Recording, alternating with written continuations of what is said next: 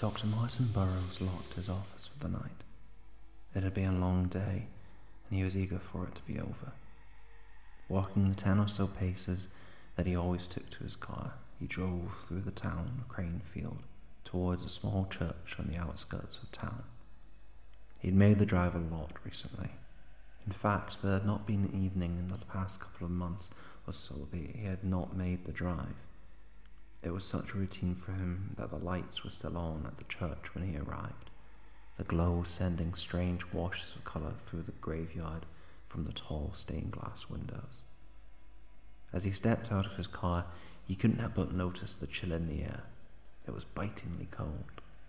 He wrapped his coat around him tightly and crossed the bridge that acted as an entrance to the churchyard, the babbling stream beneath being another sound Burroughs was very used to at this point. He was welcomed in by Reverend Green, who greeted him and closed the door behind them both. By the time the door creaked open again, the chill had had time to sink into the surrounding area. The grass between the graves, as well as the graves themselves, were coated in a thick layer of frost. If Martin had been paying attention at all, he might have thought they looked like they'd been caught in a month of cold, not the 20 or so minutes he'd been away. But he didn't notice. His plumes of frozen breath barely registered as he hugged himself in his thick coat and walked back to his car across the bridge. As he made his way over to it, the doctor noticed for the first time that something was off. There was not a lot of sound at this time of night that could be heard over the gurgling stream, but, well, nothing. Not a single bird singing or rustling in the bushes. It unsettled the doctor and made him pause as he crossed the road. The eerie peacefulness was broken suddenly as a beam of light lit up the lane around him. It rushed towards him as the sound of a deafening roar filled his ears and made his head spin. He dashed to his car and scrambled to wrench the door open.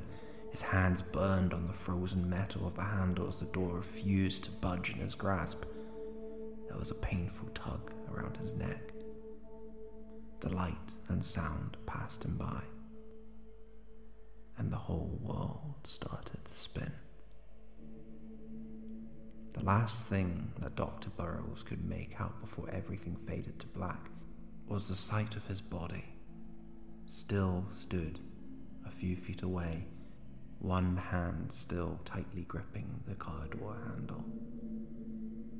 The body stood this way for a moment or two before crumpling to the ground, the ragged stump of its neck dripping blood that froze almost immediately. The body was found the next day by those attending the morning service, and while many of those that saw the remains of Dr. Burroughs were understandably in shock, they all had the same question in mind. Where did his head go?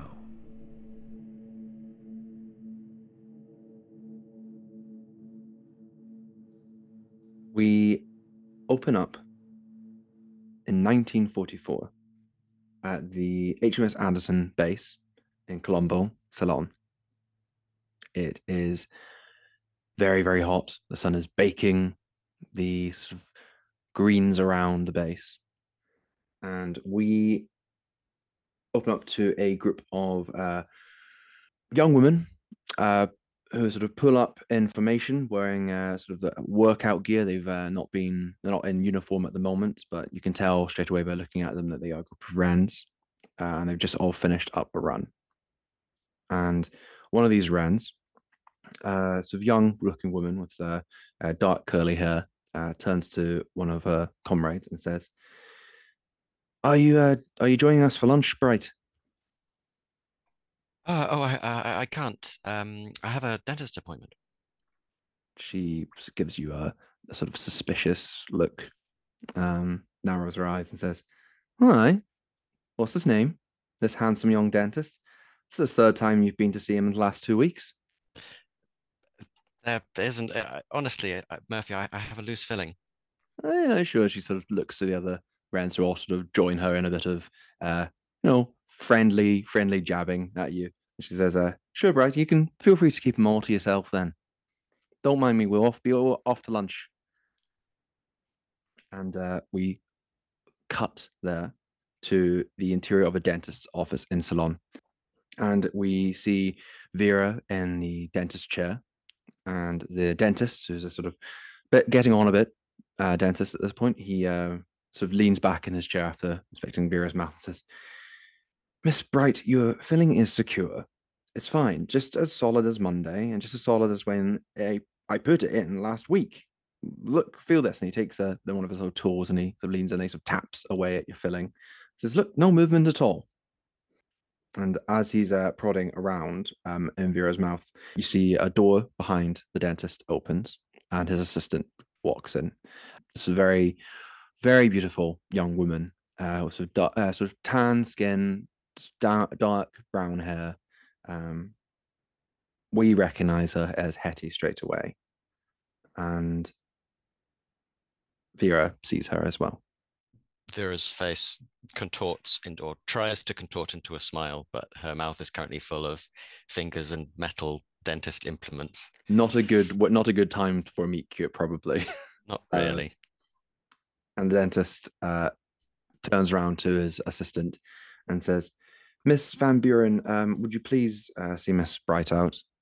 And Hetty gets your coat from a nearby hanger and hands it to you as all the various things are taken out of your mouth and you're allowed to sit back up. And she gives you your coat. It's a very light coat. It's salon. It's very hot. And as you're sort of walking down the corridor, the door closes. And then once it's closed and you're a bit more out of earshot from the dentist, Hetty sort of says to you, "Miss Bright, we simply must stop meeting like this." We could meet some other way. As Vera glances at her, sort of out of the corner of her eyes. And you glancing catch her glancing as well. But she sort of looks away and stands sort of straightens up again. Says,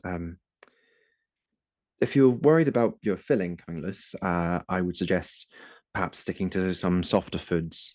I've been reading up on it recently. It's the first of March tomorrow. Have you had Kira bath before?" And Vera's face tries not to erupt into a grin as a blush starts sort of creeping up onto her ears as they And walk off down the corridor.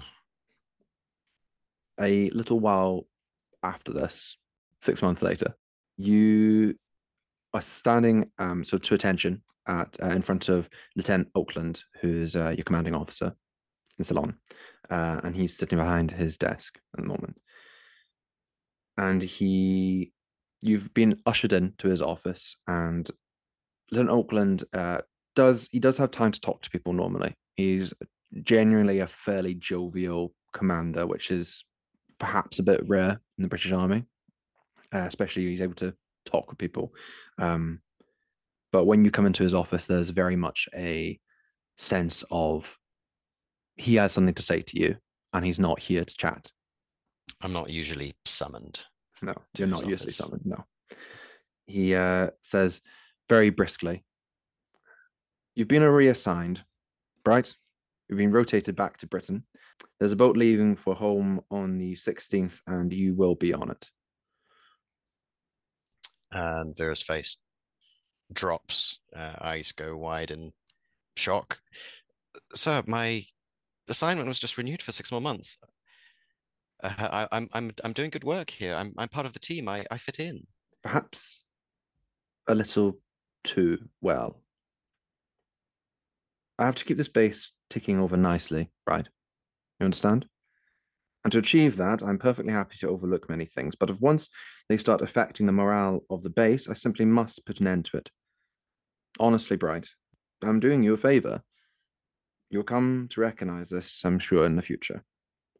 You mustn't get too attached with your life here. A bit of time back home and your head will be straightened out. Mark my words. Sir, I will have no arguments, Bright. The paperwork has been filed.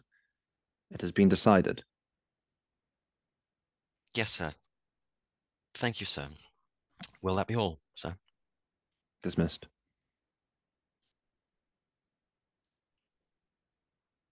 And she turns and woodenly makes her way out of the door. And as it closes behind her, you can sort of see her face is sort of pale and sickened. And before you leave, you have time, you know that you have a short amount of time to see Hetty before you go. Maybe not as long as you would have ever wanted.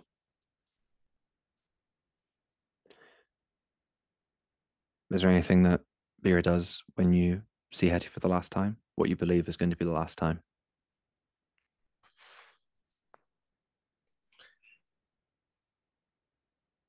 I think they find an excuse to go on a trip up the coast for a couple of days.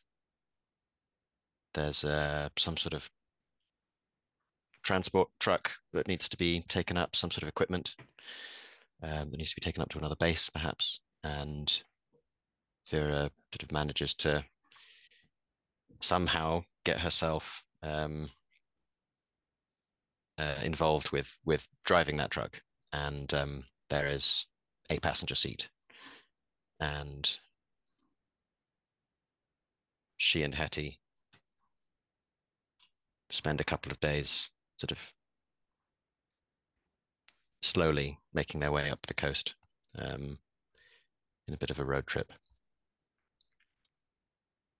You have this trip, and you know that you're likely to get a little bit of flack for this, but you're already being sent home. Yeah, what are they going to do? What are they going to do? And you're sent home, but as fate would have it, this isn't the last time you see Hetty. Many years have passed since then now. You and Hetty live together. You have a life together. You have birds together.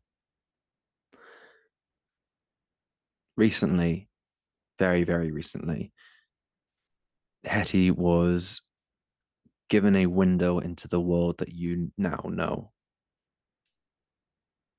It was a very rude awakening into reality. And Vera decided, instead of making some sort of excuse, instead of excusing away everything that had happened previously, you decided to tell Hetty everything and let her in on your world. And I'm not going to make any decisions here.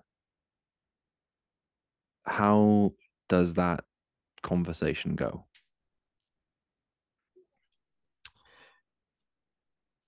I think Vera is definitely trying to keep a fairly upbeat and jovial sort of attitude towards it all, despite what Hetty just sort of went through and despite the realities that she knows face them. But it will be once they have a moment. You remember your grandmother telling us about the experiences she had as a young woman with the Camaraya, Hetty. I, I, I guess I mean, we all just assumed that when she said that, she didn't, in fact, mean that. Maybe it was just some tall, dark, handsome stranger she had an encounter with. Are you saying that my grandmother was telling the truth? She met some incubus like thing? Well, I wasn't there. Neither of us was there. We can't know what she's been through in her more active years. Um, there was the story your uncle had of loads of stories of the Amanusa Loka. There was a whole underworld of demons um, that he could describe in vivid detail. Yeah, I remember he talked about the those bareheaded demon, the Maha Sona. Vera, are you trying to tell me that this is real? All of this is I don't know about all of it. As a learned, as somebody who had considered themselves a learned person, I had discounted almost entirely the stories and myths from folklore. There are just as many in Britain as there are in Ceylon and in other parts of the world. Everywhere has their own monsters lurking under the bed. But I'm not so sure anymore. Well, no, I am sure now that not all of them are just stories designed to frighten children. okay. Um, and you've seen this with Hetty before. She isn't somebody to panic. Unless she's being chased, that's the only time she'll probably panic. She, if she's given a lot of information that would overwhelm somebody else, she has done this before where she just goes quiet. Looks like she takes a breath. She thinks, and then every time she's seen her do this, she then comes out with the most pertinent question, the thing which needs to be answered to move forward. And she does as she turns away from you. Then when she turns back round, she says, "Are you safe?"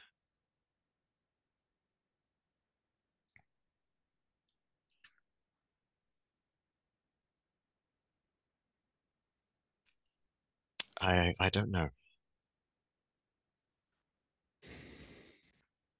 I Most of the time. But if I'm not safe, then most other people aren't safe either.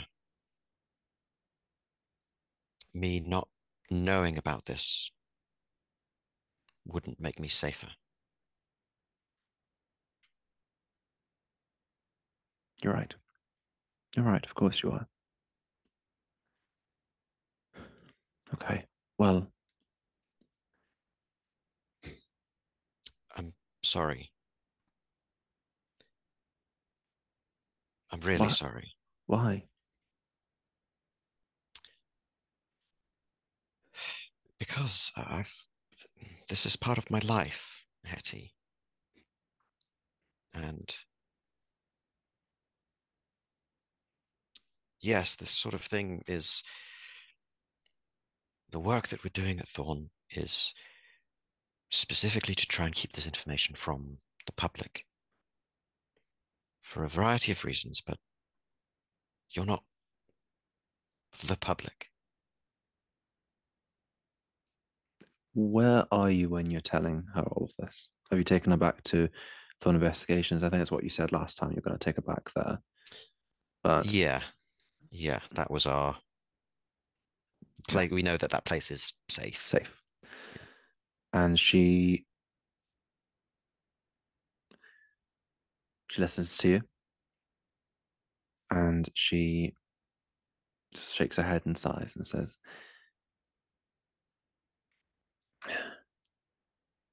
For somebody so smart, you can be very stupid sometimes.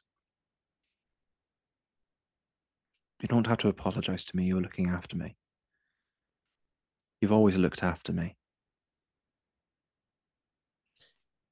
Well, I try, but And just because I try doesn't. she just stops you. She just stops you and kisses you. I embrace her, and after we break the kiss, I'm just holding her with my chin probably resting on the top of her head. And she eventually leans back and just, okay, so, right. What do we need to do now? And I'm going to leave it up to you. We'll cycle forward to see what happens with everyone else before we start our new mystery. But what happens with Vera and Hetty after this? Your apartment was attacked. The people didn't get in, but Hetty was no, your apartment was attacked. Sorry, Hetty's work was attacked. People from Thorn Investigations have been killed, but you know that people know where Hetty works. People know where you both live. I think that I think it would be best if you didn't go back to work, at least for a couple of days, while we try and sort things out. There are cots here. I suggest we sleep in one of the unused rooms or offices here for a couple of days. Okay, well that's fine. I'll call my work and say that I'm well, my boss is kind, but he's fairly dim, so I'll just tell him that the people dying outside was it affected me too much, and I can't possibly be in work at the moment. We can we could actually provide some medical documentation if you needed a doctor's note or anything like that. We have the capability. Well, okay. Well, yes, let's sort something out so I can stay here and try to be safe. We're going to be fine. I know. I know. She sort of squeezes your hand.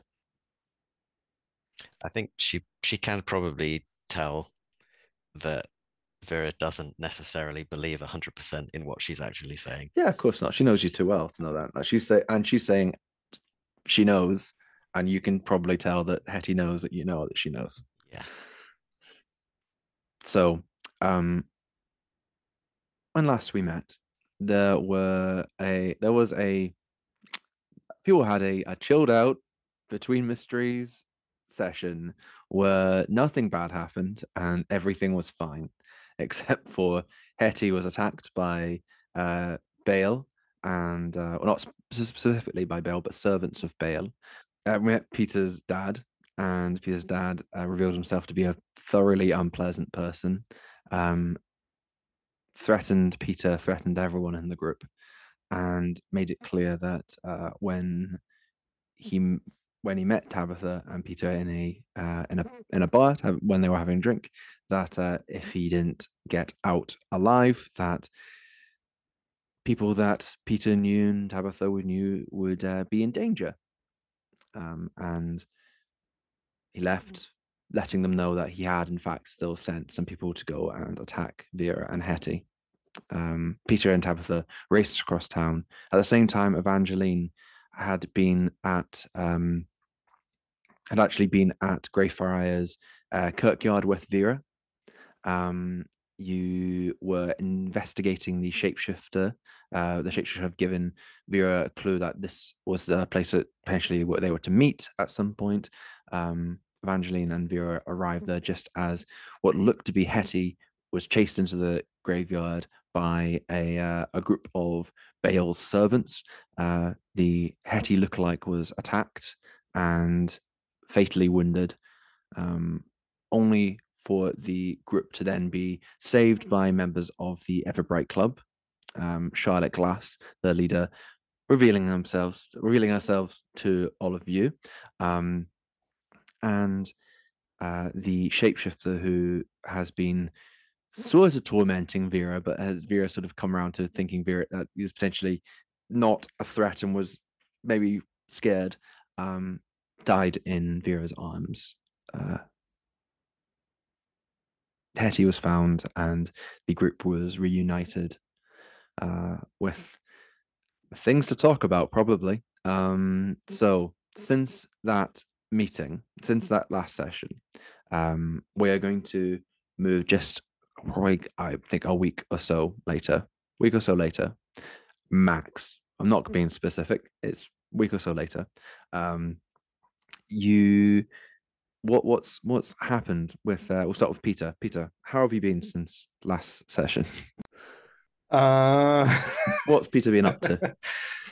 Peter hasn't really done much. He would have normally spent a lot of time at the Institute. He does the opposite and spends a lot of time at Evangeline. He spends an unhealthy amount of time going for long, long runs, always generally avoiding possible groups of mind controlled people along his route now. And will have generally been very, very quiet and would have probably been avoidant of any attempts from Tabitha to talk to him about the traumatic trip to the pub they had.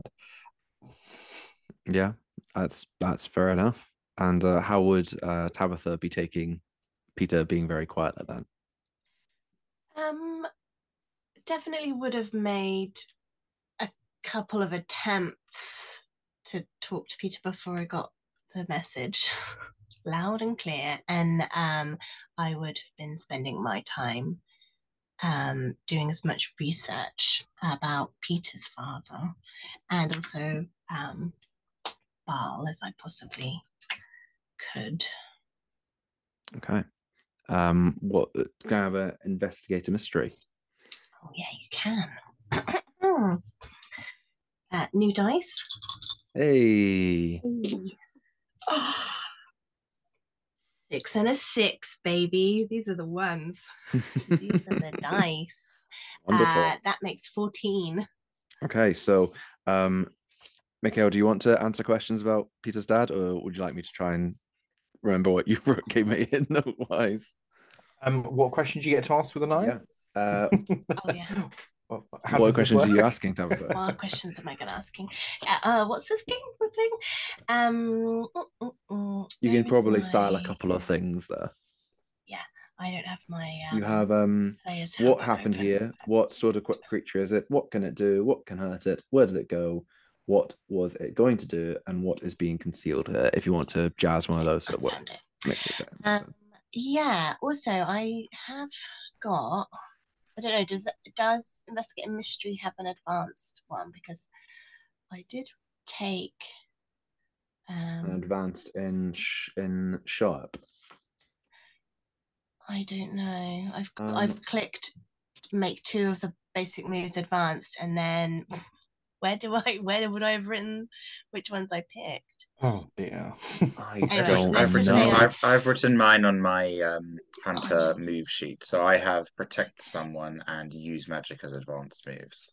okay, well I'll figure that out another time. Let's go for the 12 and you can figure that out later. It's been a while since we recorded. It's been like a month. So well, I think I have an idea, but I'd like to know, is he a man or is he a monster? Investigate a mystery. It's Yeah. 12 plus, you get your advanced thing. Yeah, I rolled 14, but I can't remember which ones I marked as investigate. Doesn't matter. So what type of creature is he? Yeah. Is he a man or is he a monster? Or something else. You just like many Nazis of his time, he is most certainly a horrific monster that is in human form. He's a human monster. Yes, he's a human monster. Nothing from your studies imply that he was in fact himself a monster. No. And then I would like to lean into what is being concealed here to investigate what kind of experiments he was running for the Nazis? Because you're using the thorn stuff, so you would Yes. get more information there. He was doing experiments on individuals to create more powerful soldiers, would have been the intent, mixing using the occult, but very much human experimentation. They disposed of all of their test subjects through horrific means. And the documentation might suggest that they weren't successful and that everything was killed and destroyed. I see. So, in terms of what's being hidden there, you could argue that you can tell that that wasn't the case. Mm. Can Yeah. But I very think there's easily also infer that yeah, but you- there's an Danny would know. Danny could elaborate more on this to know Yeah. whether or not even he knows he was successful until a later point in time. I don't know. Well, I would say what you get from your investigations is that there are accounts of these sort of atrocities that are being performed by Nazis through the Second World War, and things connected to the occult and similar to what Henrik Anderson doing. Nowhere near as sort of they didn't advance as far as he ever did, but whenever there was sort of records of test subjects being sort of killed once they had served their purpose or if something had failed, there's lots of very detailed descriptive, like sort of lists of numbers of people and lists of descriptions of everything. With when Graustein was raided and the operation was shut down, the information on a few on the test subjects that Henrik Anderson was working with is very, very minimal compared to that of other ones, implying that something happened on the day the thing was shut down that meant that, firstly, Henrik Anderson was never taken into custody. Unlike other people in charge of that operation, he wasn't. But also, it implies from you reading between the lines, you're very good at finding out secrets now, that a number of test subjects were never accounted for. Do the records say if he had a son or not? Because I didn't know that answer. I didn't know if he wouldn't have had any record of having a son. I don't think he ever did, no. And if he did, he certainly didn't have a record of it in his operations. You might even be able to see where they found like some limited notes that Henrik Anderson has taken during his operations, during the experiments he was having, and you can perhaps tell where it's potentially talking about Peter. They talk about a test subject that's doing far better than others, but they never mention it by name, never talks about it as with any sort of care. It's his notes, his personal notes, and he's not mentioning Peter by name. So I don't get a proper sense of whether this is like Peter's father truly in the biological sense, or does he really look like Peter? Or There were Yeah. yes. You Okay. from seeing him, you could tell that he looks a lot like Sweet. Peter. I just get the impression that he's a massive piece of work. Yeah. This is so tantalizing to Talitha. I think that Peter's her friend. Now she's opened this chamber of secrets. Hopefully that's not trademarked. And oh my goodness, now she needs to know everything. But she'll try and be a good friend first. Say about a week after all this happens and you have this encounter with Henrik Anderson, you're deep in your studies, and you haven't left your rooms probably to eat and to clean, but then it's the dark room, back to the dark rooms to do your reading. Your time is interrupted. Your studies are interrupted. Who are they interrupted by, Jay? Knock, knock, knock.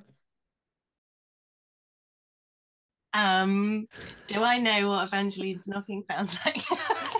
Yes, I'm you not do. gonna It's Gentle. probably say it's really nobody's home. Okay, come in.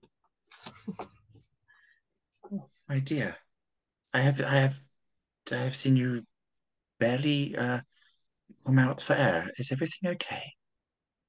Yeah, that is generally how I prefer it.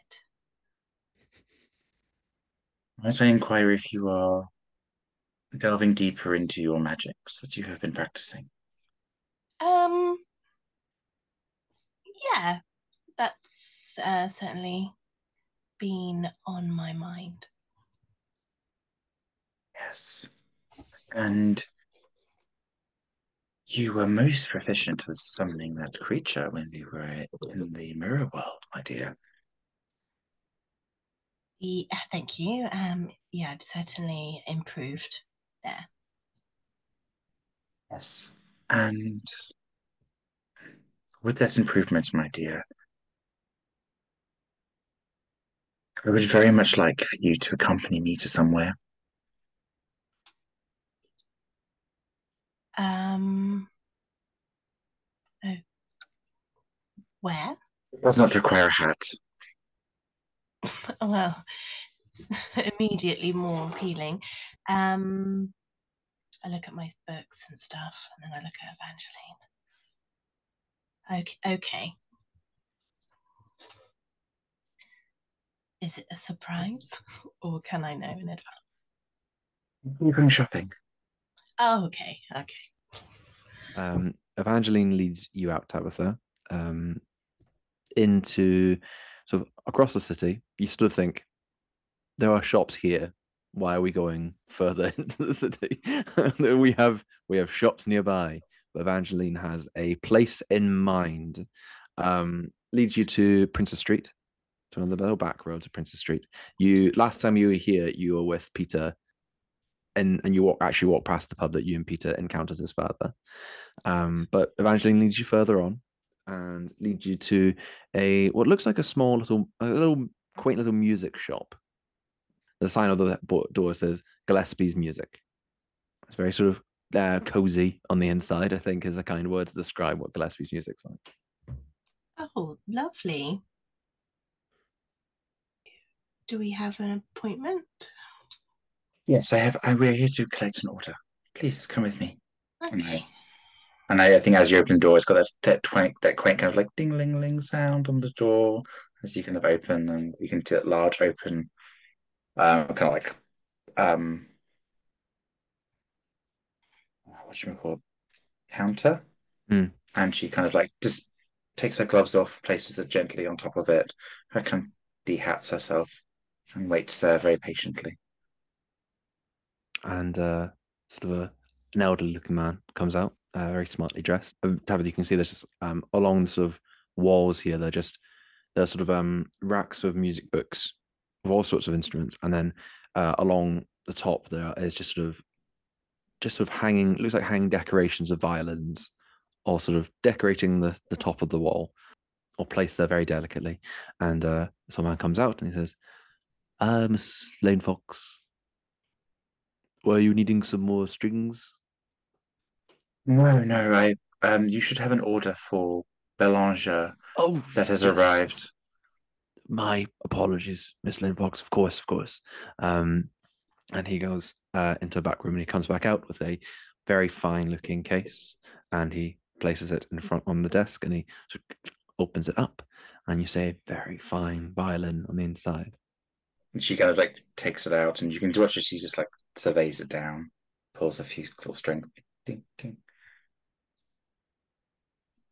The most beautiful piece. I am so grateful that you were able to track me down another one. Well, uh, anything beautiful looks best in a pair. You do flatter. But I will only be taking one. Might be, might I trouble you to use one of your back rooms to test this Of course, with my that's friend what they're here? there for. Please, please. And he leads you to a back room. Again, fairly snug, but You can sense that there's sort of some soundproofing in these rooms to allow good sound quality to be heard. So it's kind of like windowless, like dim light, and she will close the door with Tabitha. I look really awkward. And she will look at you and she will say, "No, my dear, I must admit to some slight ulterior motives of our shopping trip." Oh, I could never have imagined such a thing. No, no, no. But you see, this is probably one of the most important things I do. And she holds the violin. It's important to have Mm. hobbies.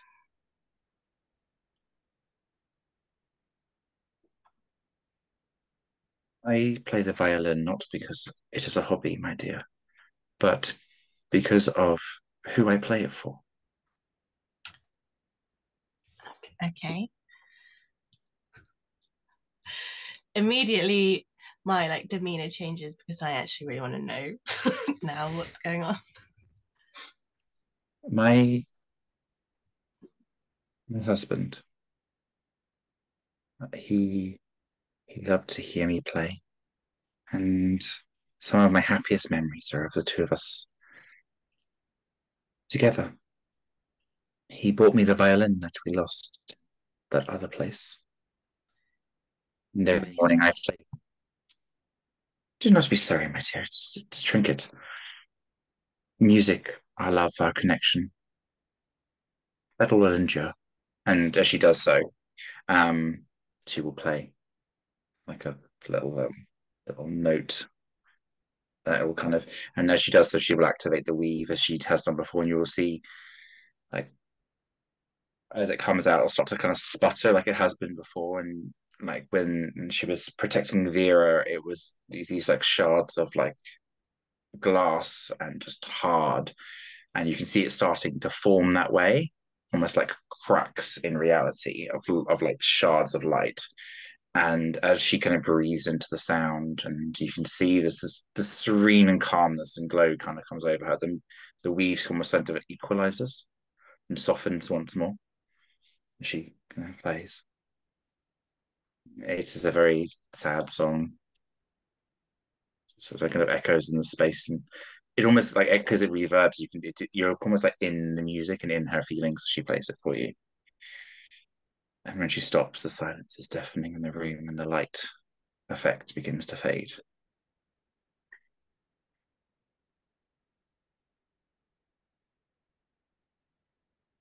Thank you. And I have to say, it's what keeps me as me. His love, his truth, his honesty.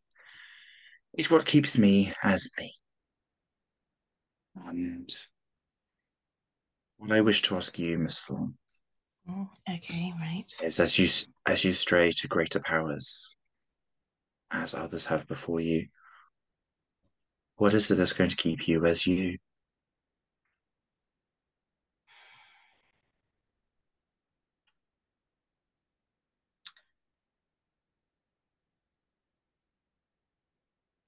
Possibly nothing. She kind of just puts her hand on yours. That is not an acceptable answer. You are an amazing investigator, Miss Thorne. It is almost as like your love of knowledge compels you to uncover its mysteries. Can I implore you that this is a mystery you uncover? If would I be allowed to ask you one question in return Ask for me. You can ask me as many self-protection? questions as you like. Okay. Um, what happened to your husband? He died in the war. Just He worked out for of the RAF, and he died protecting our country. it's wonderful that music is eternal in a way that our bodies are not. Yes, although Mr. Anderson does not agree. He told me actually that you were quite good and that he liked living with you. I was trying to be horrible. So He gives you that kind of very wry-like smile as you say that. Yeah, well, I have made us a tea reservation, but you did not wear a hat, so oh, I um, can't possibly go to tea without a hat, Evangeline. How uncouth. I there is must. there is a millinery just round the corner. Do you know what? Let's go and pick a hat, as long as it's black. You look very good in black, my dear. Thank Maybe a red rose on top, you. and I'll lead her out. So you go to your hat shop, and while Tabitha is sort of non-committally searching through hats, various hats that are on sale in the shop, Evangeline, you're looking through as well because you know We're not gonna you have might enough as well hats. never have enough hats. That's a good rule to live by. You suddenly sense that somebody is standing next to you, and you hear the voice of Charlotte Glass speak to you and say, in a sort of slightly otherworldly sort of echo to it, she says, "Oh, she's very like her mother, isn't she?"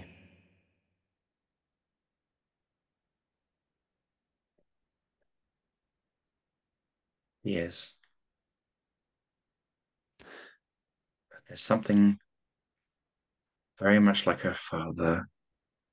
That's what's going to get her most into trouble. Or had no trouble getting into trouble herself.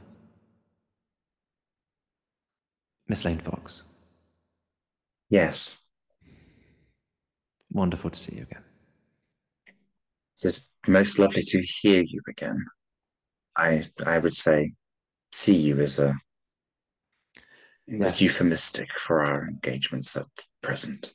I apologize for this. It is difficult for me to find time to come up to Scotland these days. Very busy, as you might understand. This is a suitable, but it is not ideal. I was hoping that we might be able to talk. I have been made aware that you have been, well, you had to deal with had some dealings with, well, I know David Temple was dead, but you had dealings with his family and well, I put two and two together and assume you may know of our connections with the Temple family. Specifically, Yes. things that we may have that our people are supposing you may want or are interested in. Indeed. It is serendipitous that somebody so measured would have these sorts of things fall within their care. I don't have all things, Miss Lane Fox. That is really a dream of ours, but not yet. Well, the thing is, I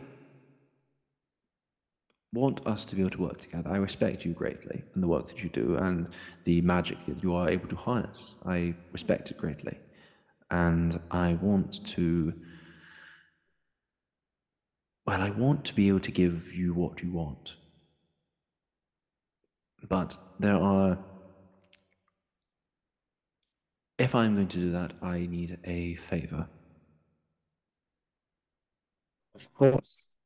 Name your bargaining chip. We had word that there was something strange happening in a small town in Yorkshire recently. We had tip-offs from a local newspaper in that area, and we had, I apologize for this, intercepted a message to your offices that confirmed these stories. The issue we're having is normally we would send somebody to have a look around, check it out, and report back, and then move on. But we sent a junior member of the club, Miss Pickett, to look into this town, and well, she hasn't been in touch, and that's not like her. And I also cannot get in touch with her through these means, which makes me worried that something may have happened to Miss Pickett. Now, while Are you sure, mate? I've been having one of my archivists study the meteorological effects happening, great oddities within Yorkshire recently, in the recent months. Might that be something that is misconnecting your magics? perhaps. I wouldn't like to think so, but perhaps that is the case. And we would send another member, but we're not equipped for something that's potentially threatening. And you and your colleagues have proven to be very equipped for this sort of venture, if it is dangerous. I'm not saying it is, but if it is. Now, Miss Glass, I watched you dispatch those people in Greyfriars. You are not helpless, and these things are not beyond your abilities. But if you ask, and if you offer, well, who would I, as a kind, mere archivist, to say no? Of course, I wouldn't expect that everybody on your team would be happy to do this, so you can put it up to them that if you're able to go and find out what happened to Miss Pickett, and of course find out what's happening in the town of Cranefield, then, well, I'll give you the stone.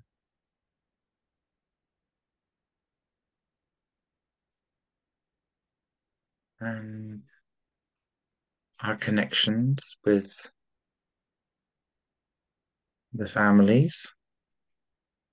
Well, they don't need to come up if you don't want to bring them up. They do not have an anchor. Until they have one, it is best they do not know. Very well. In that case, let your people know, and I look forward to speaking to you again soon. What was the name of this little town in Yorkshire we must happen upon? Cranefield.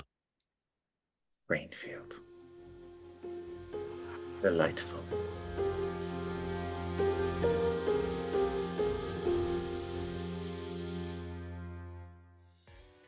Welcome to the RPG Goblin, a podcast that makes exploring TTRPGs fun and easy for you. My goal is to be the best resource for exploring and learning new TTRPGs, no matter if you're a veteran player, have only played D&D, or you're just getting into the hobby.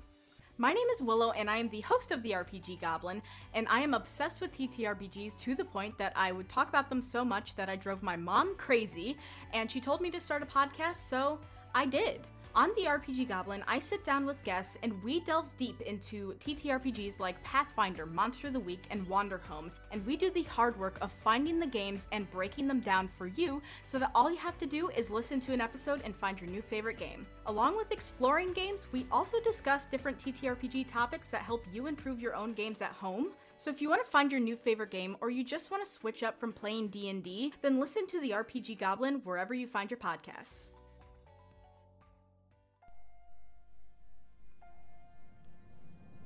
Hello everybody, it's me, Danny, your keeper. I'm here to tell you that you're great, and thank you very much for listening to the Thorn Files podcast. If you are a fan of the show, a really good way to help us out would be to give the show a rating or review on whatever you listen to the podcast on. And after that, share the episode with a friend. Let them know this great new podcast you've been listening to. And while you're at it, go listen to the RPG Goblin. Willow is a fantastic podcast host and really passionate about the TTRPG community. If you're interested in any games which aren't 5e, then she is the person you need to go and listen to. I've recently finished recording an episode with her, which was a lot of fun, all about mystery, and I'm sure they'll be coming out in the next couple of months. So yes, go and give her a rating and a review as well, because she's brilliant.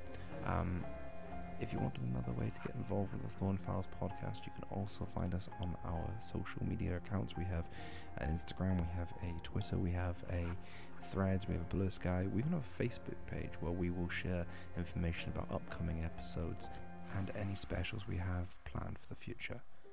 But for now, let's get back to the mystery.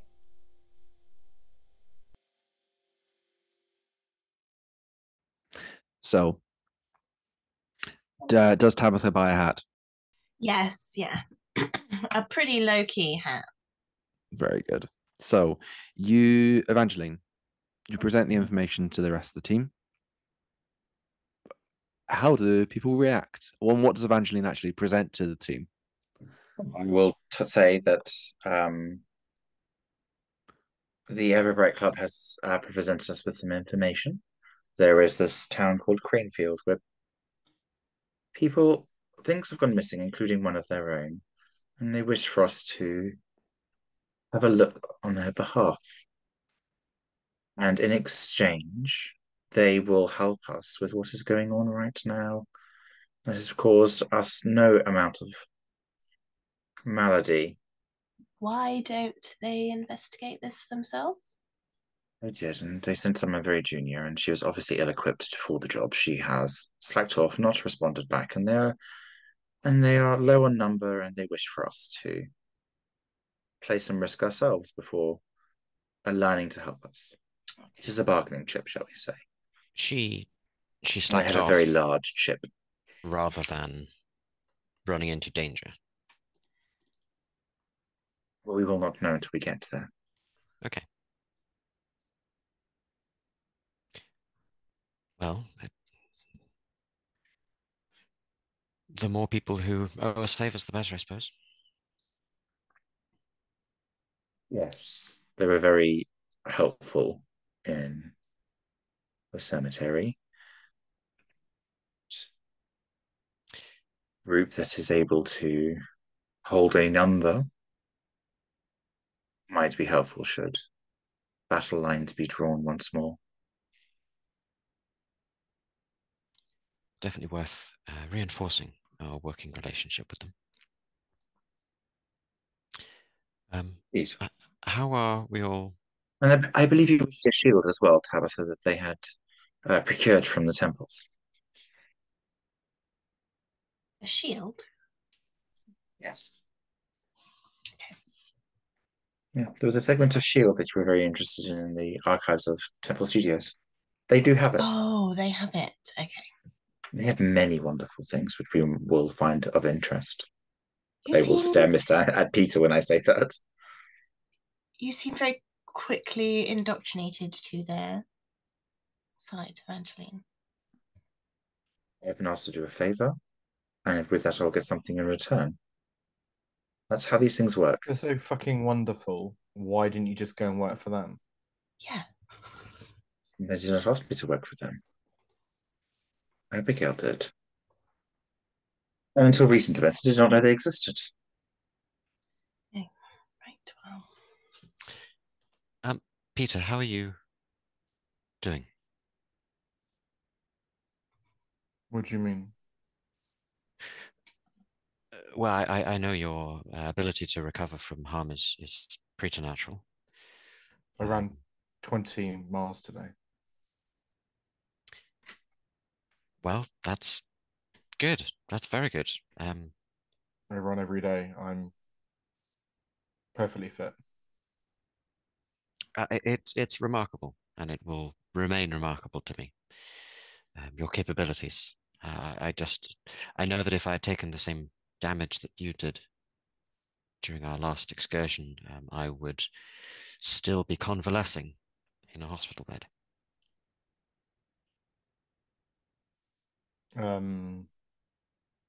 Well, you are quite breakable and weak, so that would make sense. Compared to you, that is totally true, Peter. It is. Perhaps you should consider running more. Less time sitting and drinking tea, perhaps. I spent many years running. I consider those days behind me. I prefer to cycle. You can see more of the countryside that way. Um, you, I don't want this to seem condescending, but thank you. By the way, you did a remarkable job against that strange spidery beast.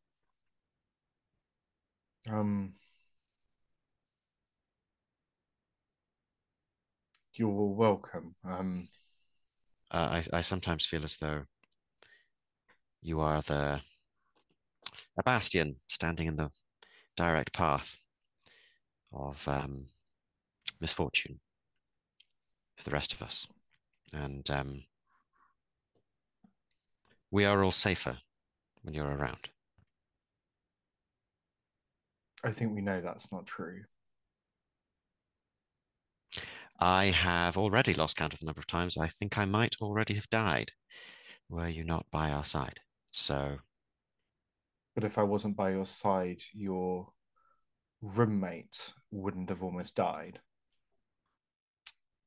there are many nasty things in this world, Peter. You are not among them, as far as I'm concerned.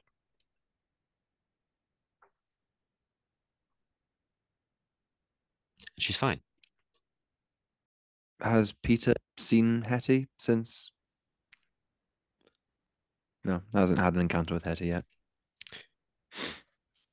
Don't know if you called it an encounter. She's very nice.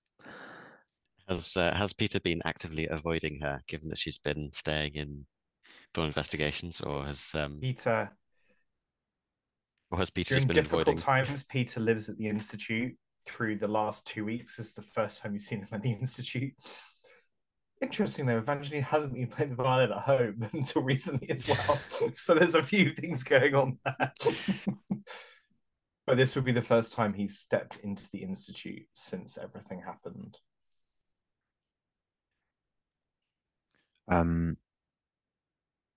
Zero, think- my dear.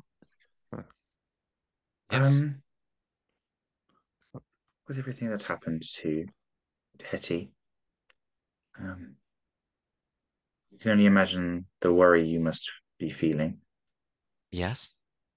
And I have at my disposal a small apartment in London, which, if it's something that you and I would be open to, I would be happy to lend until the dust over here is settled.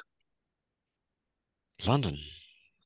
Well, that's incredibly generous of you, Evangeline. I will think on that. Yes, please. 24 hours, please. It'll take probably someone to, settle it back in for inhabitants, but it is there if we need it. That wouldn't be safe. It wouldn't be safe. No.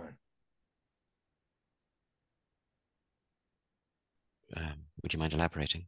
What makes you think it would not be safe? Because I know about it.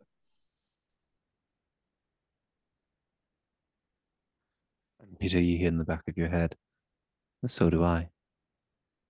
And so does he. Well, that settles that. I was a little reluctant to send her away to London, so Peter, first time back in the Institute, you're getting ready to go. Before you do, however, you see that there hasn't been much change about the Institute in many years. It's a very old building, and there's the old portraits and everything of the founders a few floors up, and not much in terms of artwork. But you do notice now that you're back in here that on the floor outside of Annabelle's office, there's a sort of a blank wall that faces her door. And what has been put up since you've been away there are a few plaques now up on the wall, sort of fairly simple wooden plaques, little brass plate sort of embedded in them, screwed in, and you would fairly quickly realize that each one of these, there are the names of people who have died for the investigations, and there have not been many while working. But you see John McDonald, and you see the names of the other members of Thorn Investigations that had been outside of Hetty's office. And you spot this, and you see, actually, you bump into Annabelle Thorne as she's sort of looking at this wall, and she sees you, see her, and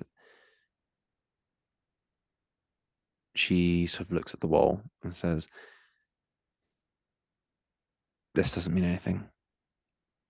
It's just a reminder of mistakes I've made. I'm sorry, Peter. I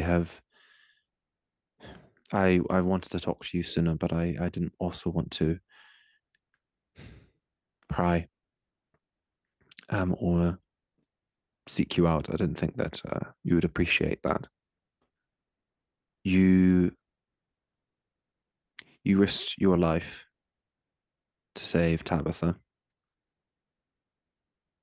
on once now, and I've been nothing but unpleasant to you.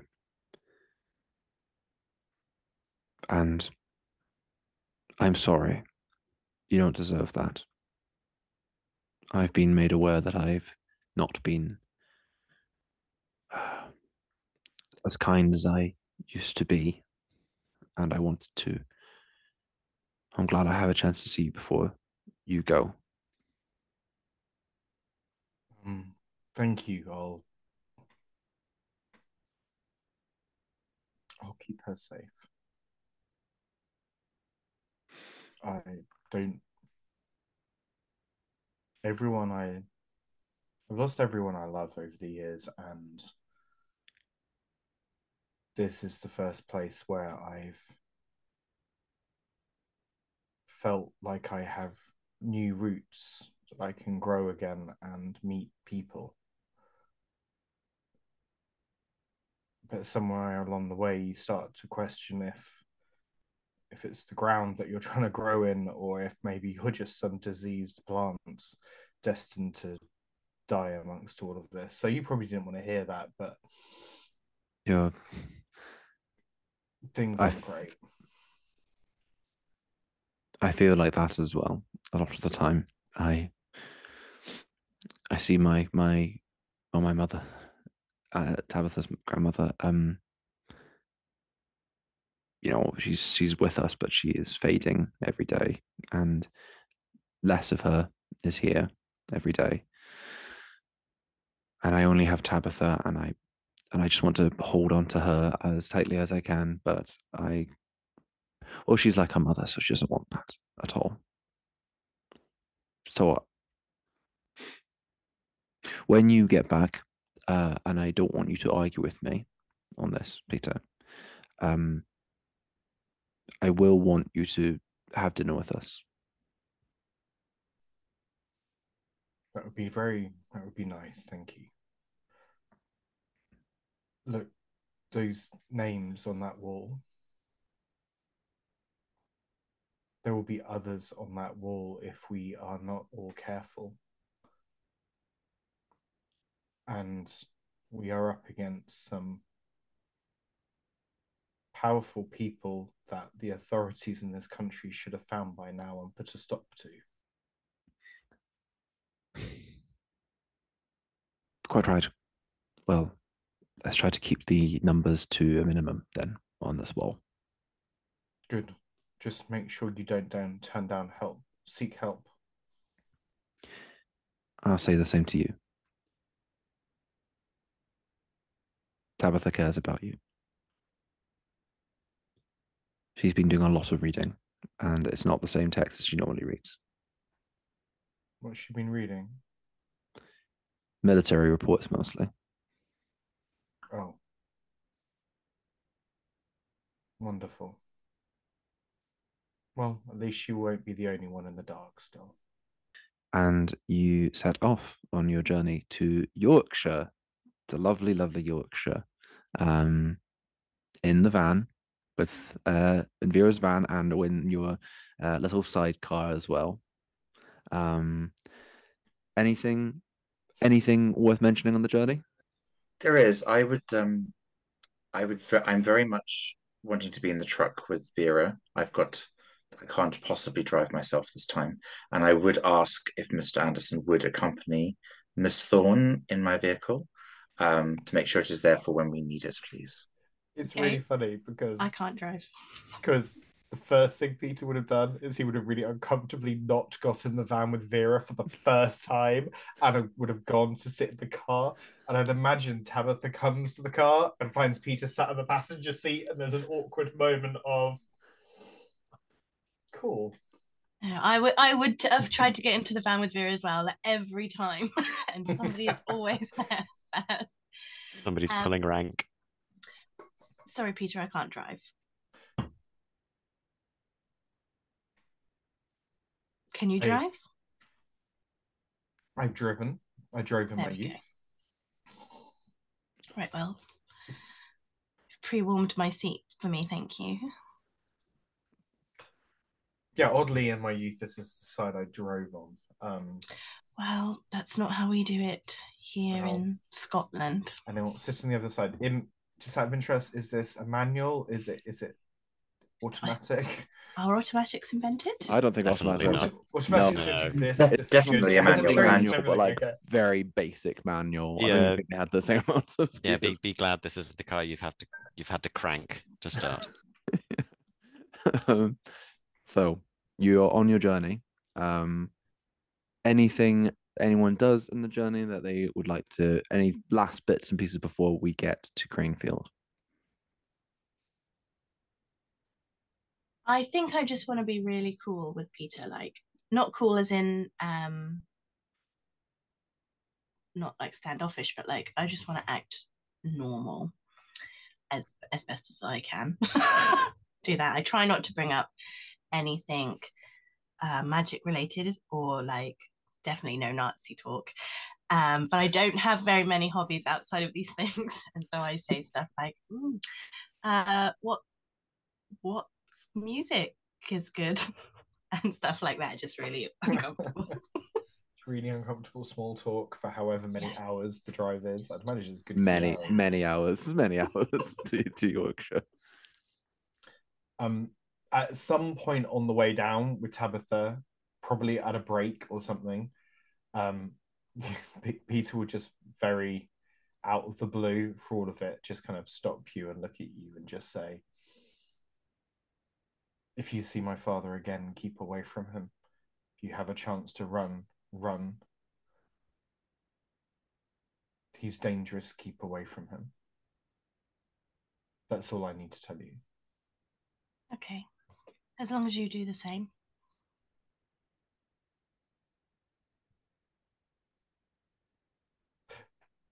If I could end the evil, this evil that has killed so many before and caused so much pain and destruction in the world, and it would cost the lives of some innocents, is it worth it to end something so big and evil?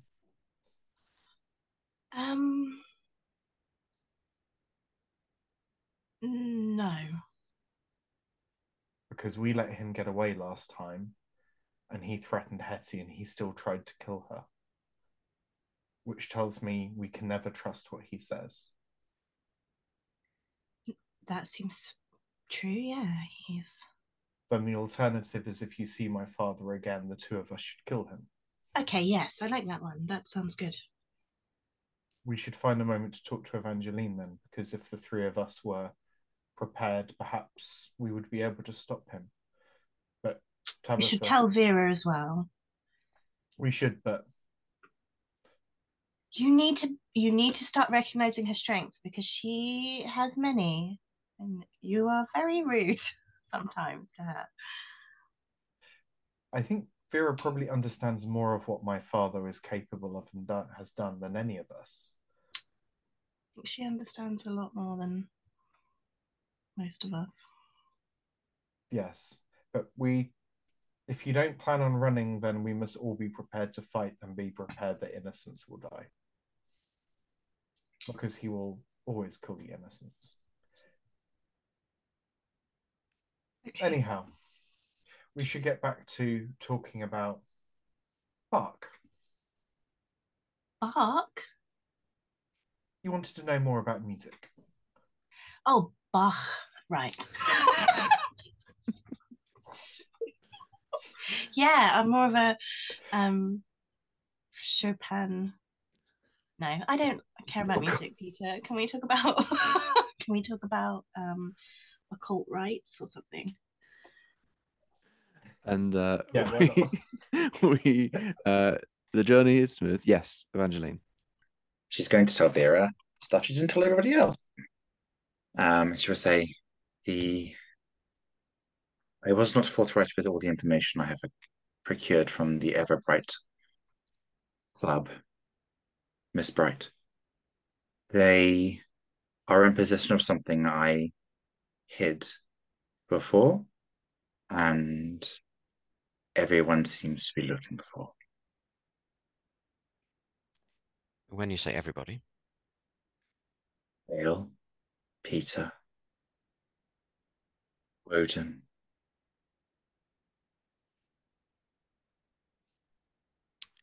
and by us fulfilling this favor for them, they will be giving us this object?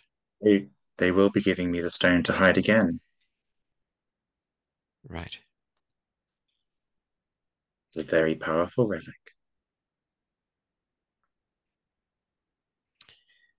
And before we dine with them and take them up upon this offer, I actually wish to ask you for your help. I use the occult, I use the channels of which I had grown from the war, but that has only led to more destruction. You are one of the most ingenious women I have worked with in my times, and I want you to help me find a way to destroy it.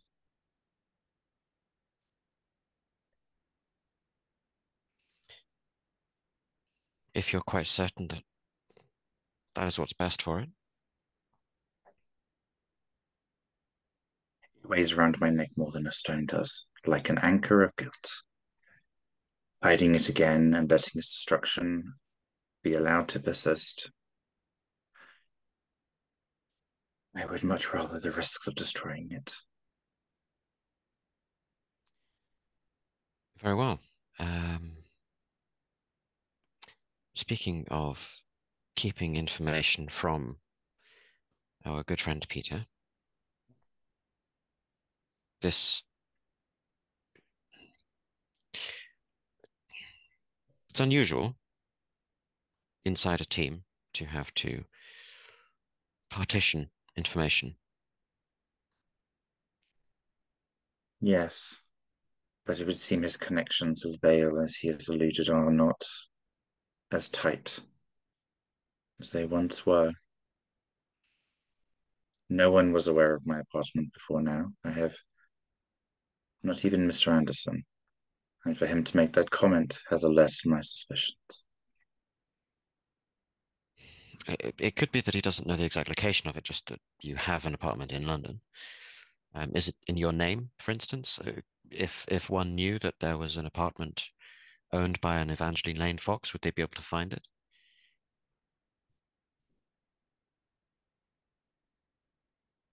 No, they would not. For it's not within my it's within my name, but not within my name. Well, obviously I expressed total disinterest in front of Peter, but I am seriously considering taking up on your offer. Thank you. And perhaps the favor we may ask of the Everbright Club is that they do provide some levels of enchantment wherever you wish for Hetty to be.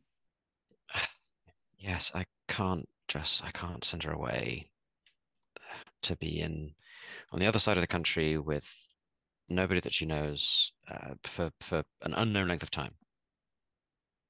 I don't think that's going to fly. Perhaps a week, unless things are particularly dire. So we'll see. It is an option we can weigh on. Um, how are Peter and Tabitha doing, in your magical opinion? Tabitha is extremely astute with her abilities. She is progressing very much so from the first time I came upon her using her abilities to now.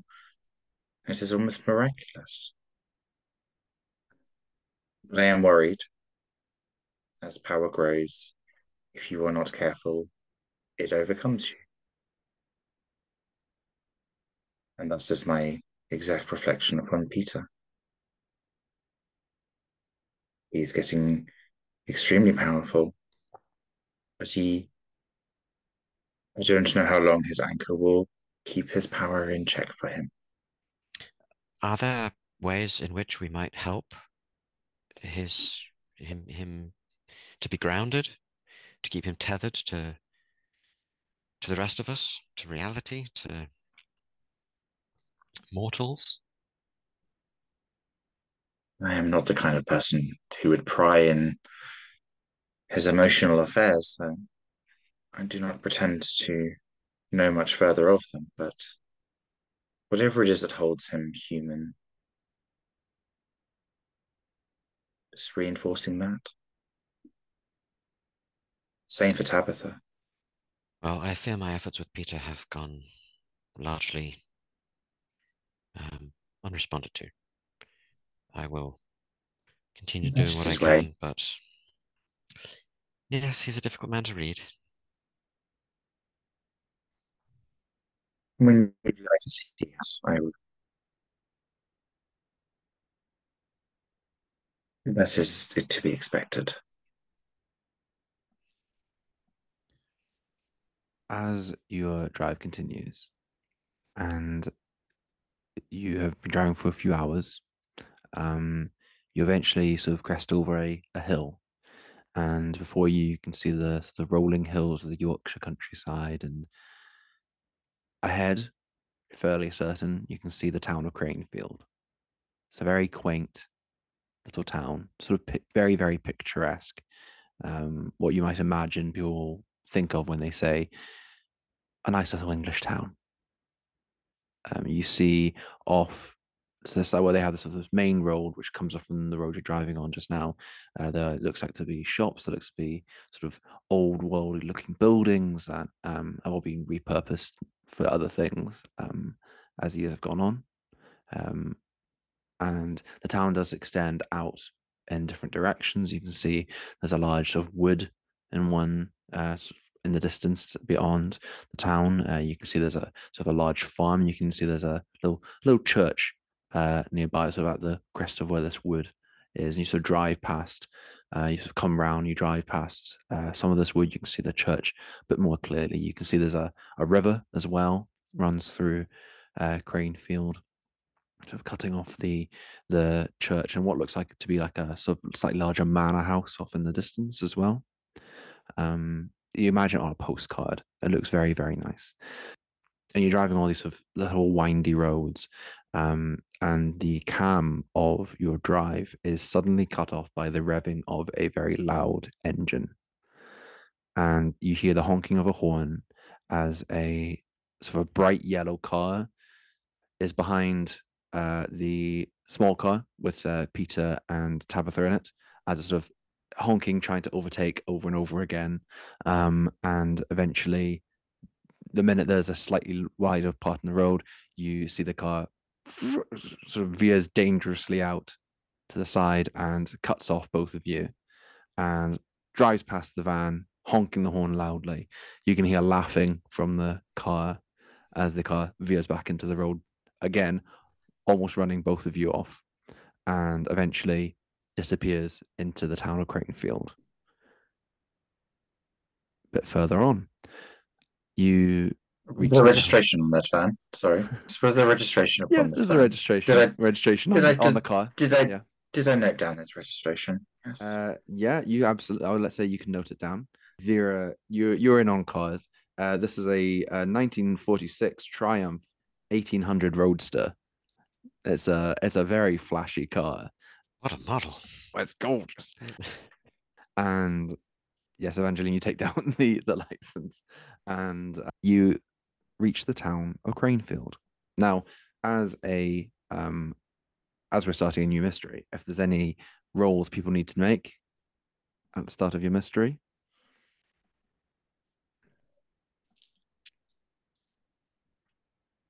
I got 10 on my dots, so I will have 3 dots to connect to this mystery. Wonderful. And Vera? I rolled a 9 plus 3 for 12 on the one with the plan. Wonderful. So I get to hold 2. Brilliant. Fantastic for both of you. You arrive in the town of Cranefield and you find parking. It's a bit tricky to find parking here, but you, as your team move, what's the team move called again? It's called Home Away from Home. You find a pleasant place to stay very quickly as you arrive in town. There's a oldie worldy looking pub and hotel called the Horse and Rider. And you can pull the van in here. There's enough space around the back for you to pull the van in. And welcome to the town of Cranefield. It's very pleasant. It doesn't look too busy. It looks like one of these towns that hasn't been touched by the outside world too much. You know, the nearest train station is 30 minutes away. So you are sort of stuck in the countryside here. Sorry, did you say what sort of time have we arrived? I'd say it's probably late afternoon. Okay, it's quite the drive. Quite a drive, yes. Right. Let's find this Miss Pickett. Yes, should we secure rooms in the pub? Good idea. Yeah. Go in. It's late afternoon. People are starting to come in and have drinks. It looks like there's the local fair come in here and have the afternoons. There might not be that many other pubs, if there are any other pubs in this town, but it looks popular if there aren't any. I asked Evangeline if she got a description of Miss Pickett. It was Miss Pickett, right? Miss Pickett, yes. Yeah. It is Miss Pickett. Do I have a description of her and her last known location where she was sent towards? Just that she came to Cranefield and that she had been in touch, but then hasn't been in touch for a little while. But no description of her.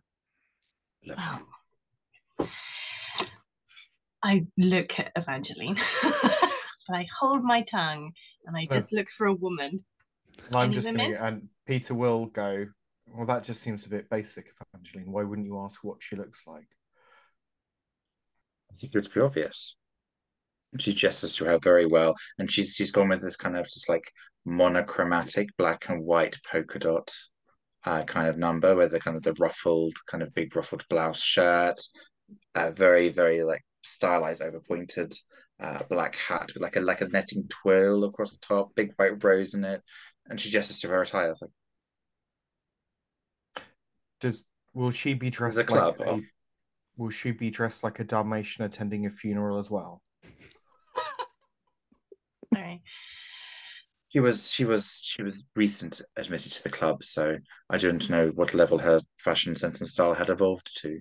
Do all the members of the Everbright Club dress like you? They are women of style. I look at Peter again. Like, man, she should have joined them. No, this is interesting. We need to, maybe they've all fashioned their attires after different animals, members of the animal kingdom attending funerals.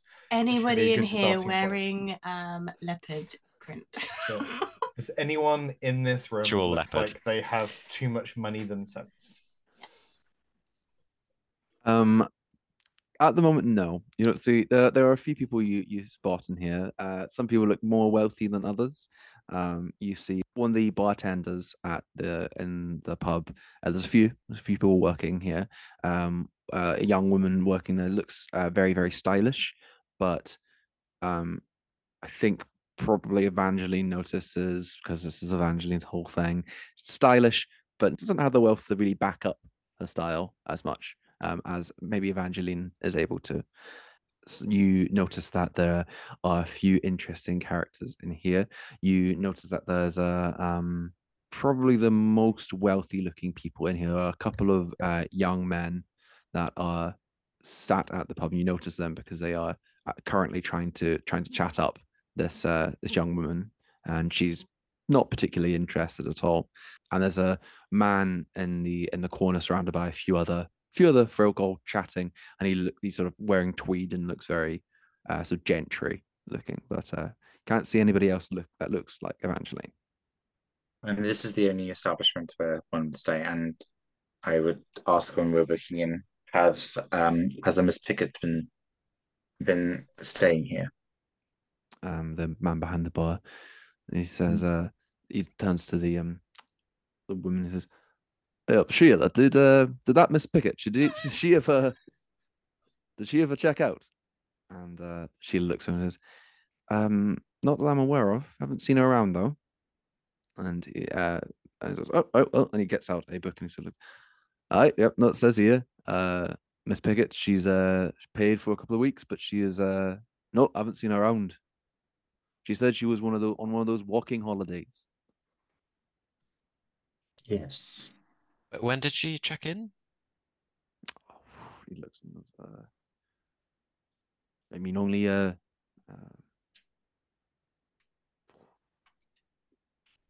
couple of weeks ago. Oh, and a walking holiday, you say? Is there any particular places where she would want to walk towards?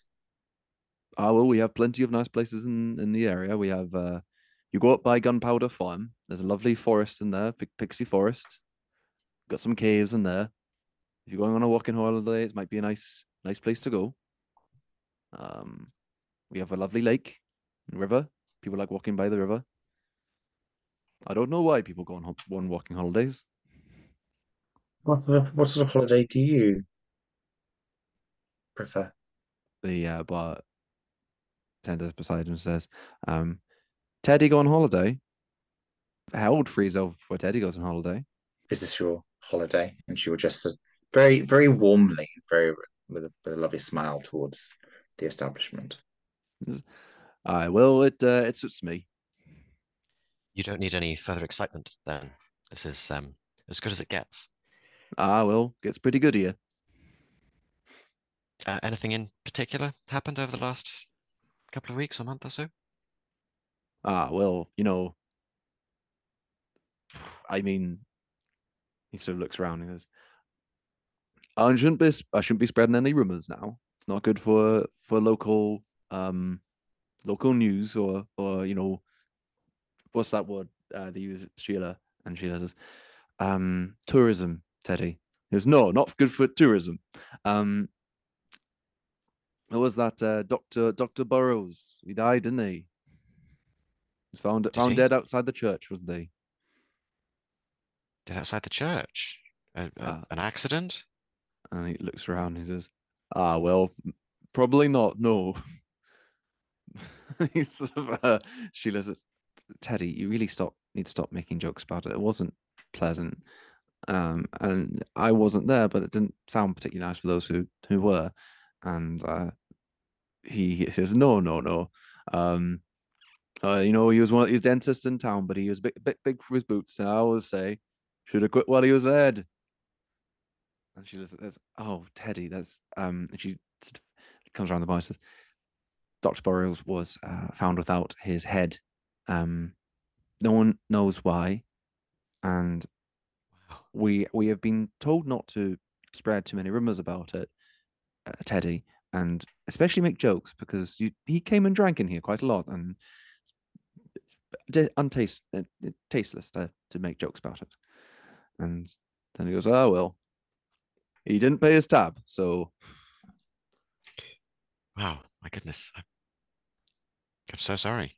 Uh, would he normally drink with the people in here? well, he drank with quite a few people, the and the two young lads at the bar." call up and says, "Yeah, I love to drink, Dr. Burrows. Drank with anybody, didn't he?" And he's like, "Yeah, yeah. As long as you can have a drink. This is the important thing."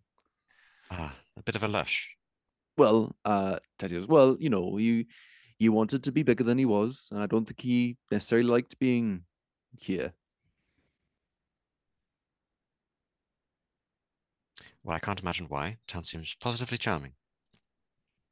And well, you want in rooms?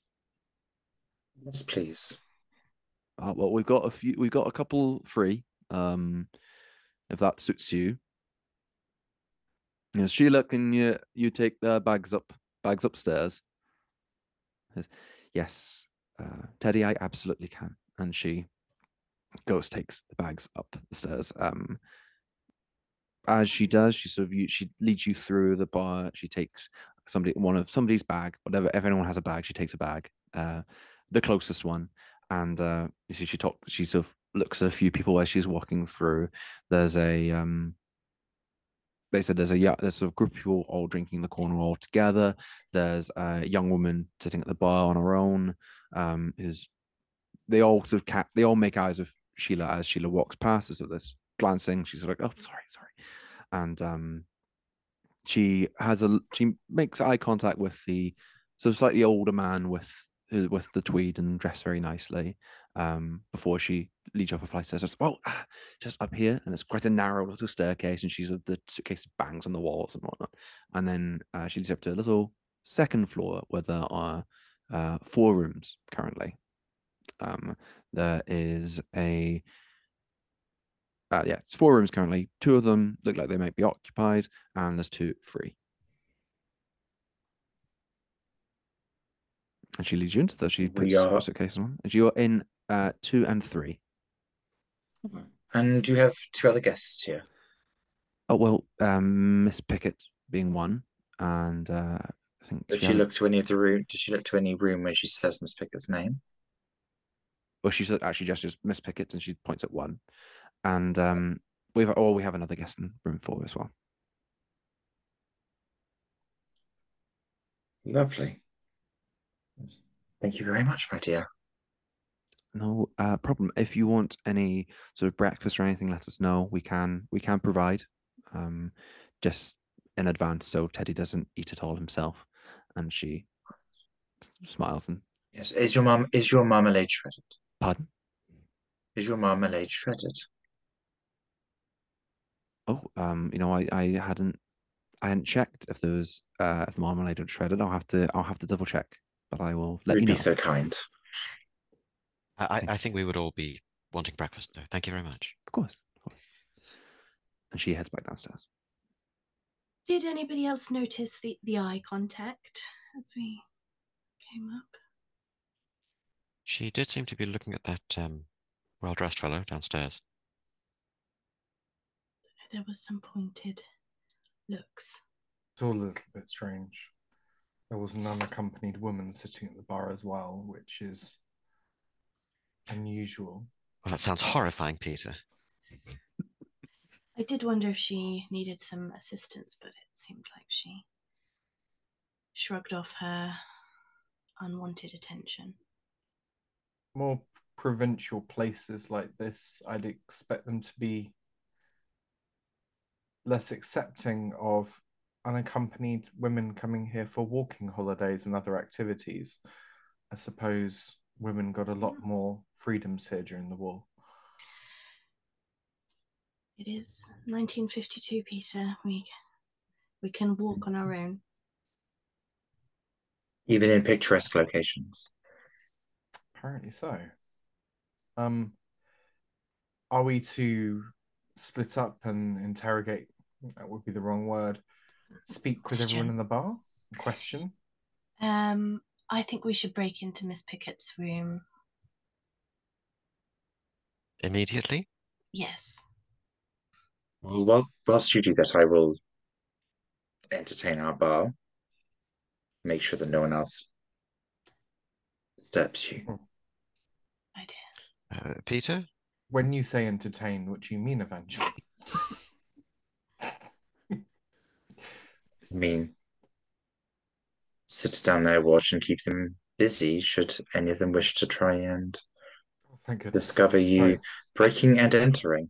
I thought you were planning on getting out your violin because provincial towns might not take to you playing your violin in every establishment to entertain them all, the same as the big cities of Scotland. Actually, I you know what? I think that playing the violin is actually probably quite a good idea. A town like this is almost certainly the only place of entertainment going. Cranefield can't have much in the way of entertainment, so I imagine some live music actually probably wouldn't go amiss.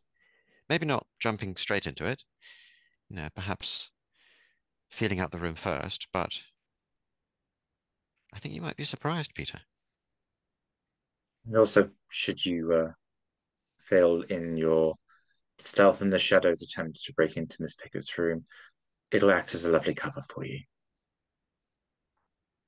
Driven mad by your violin playing, we accidentally went through the wrong door. This is a great idea.